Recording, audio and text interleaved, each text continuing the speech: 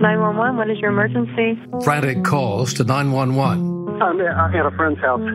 He's out of town, and I came here to check on his wife, and she's dead on the floor. Campbell County 911. Oh, I killed my boyfriend in self-defense. Crime scenes and lives violently ended. Police officers arrived to find that she had been stabbed well over 20 times. That crime scene is anger, and it's violence, and it's rage, and it's hate.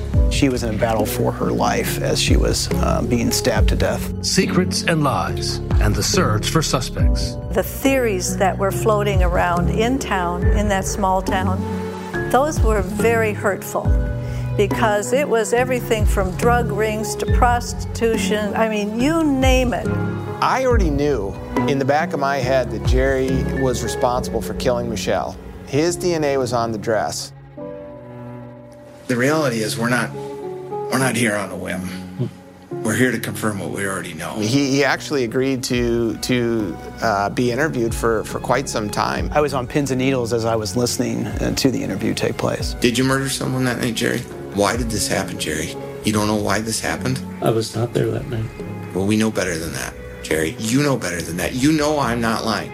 Your wife, she's being arrested this evening and charged with murder. What? It definitely was hard to picture how this little girl could move a dead body. Trials and verdicts. It is the state's job to give you everything. The good, the bad, the ugly. We're here about a murder case, the most serious crime you can be charged with. I've been told we have a verdict. State's ready. Defense is ready. The defendant is guilty of first-degree murder. And for some, closure. In the end, justice was done.